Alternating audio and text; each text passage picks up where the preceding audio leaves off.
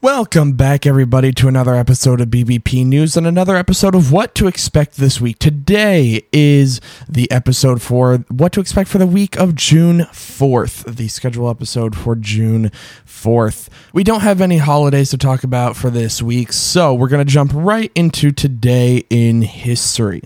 And we start out, of course, today, Sunday, June 4th, and in 1942, Japan was pushed back by the U.S. in the Battle of Midway, a major battle in the Pacific in World War II. On Monday, June 5th in 1968, while running for president, Robert F. Kennedy was fatally shot at the Ambassador Hotel in Los Angeles, California. On Tuesday, June 6th in 1944, this is the day that the invasion of the beaches of Normandy, also known as D-Day, began. On Wednesday, June 7th in 1982, Graceland, the home of Elvis Presley and the home where he died, was opened to the public and became one of the most popular tourist attractions in the United States. And on Thursday, June 8th in 2002, Serena Williams defeated her sister Venus Williams to win her first ever French Open. On Friday, June 9th in 1870, Charles Dickens passed away at Gad's Hill near Chatham, Kent. And finally, on Saturday, June 10th, in 1692, being found guilty of witchcraft and sorceries, Bridget Bishop became the first person to be hanged during the Salem witch trials.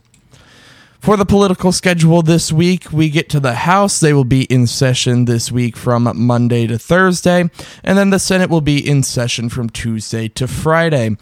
We do have President Biden's schedule for the week, so let's break this down. On Monday, the president will welcome the Danish Prime Minister to the White House, and later that same day, he will welcome the Kansas City Chiefs to the White House as well to celebrate their victory in the Super Bowl this year. On Tuesday, the president will hold a cabinet meeting. On Thursday, President Biden will welcome Prime Minister Sunak and Mrs. Murty of the UK. There will be a bilateral meeting as well as a joint press conference. Later that night, he will host a pride celebration with Betty Who on the south lawn of the White House. For Vice President Harris's schedule, the only thing we have for this week is that she will be taking part in the cabinet meeting on Tuesday.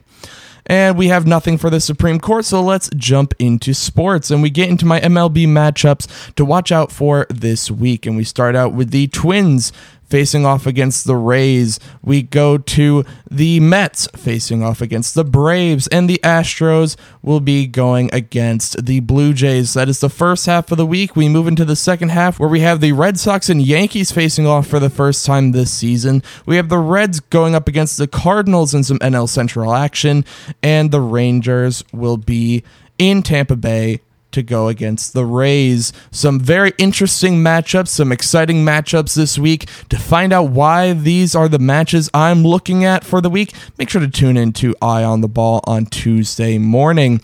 The NBA Finals are in full swing now with the Nuggets up 1-0. Game 2 will be tonight, and it'll continue on throughout this week. The Champions League final over in Europe will also be taking place on Saturday the 10th. And of course, we still have the NHL playoffs going on as well. And now moving into miscellaneous stories for the week, former Vice President Mike Pence is expected to announce his campaign for the presidential candidacy in 2024 on Wednesday, June 7th, and former New Jersey Governor Chris Christie is also expected to announce his campaign this week. Four major stories we're watching this week. The only thing that we have at the moment is Russia-Ukraine. With the debt ceiling situation being done and over with, there's not a whole lot on our immediate radar for the moment. We will still be watching Russia-Ukraine as the possibility of a Ukraine counteroffensive has grown stronger as the weeks have gone by. But that is the end of this What to Expect episode, you guys. Here's the schedule for us this week. We will, of course, be on Clubhouse today, this afternoon at 2 p.m. Eastern Standard Time for the streaming of this episode, and we'll talk about some other news there as well. Don't miss out on that.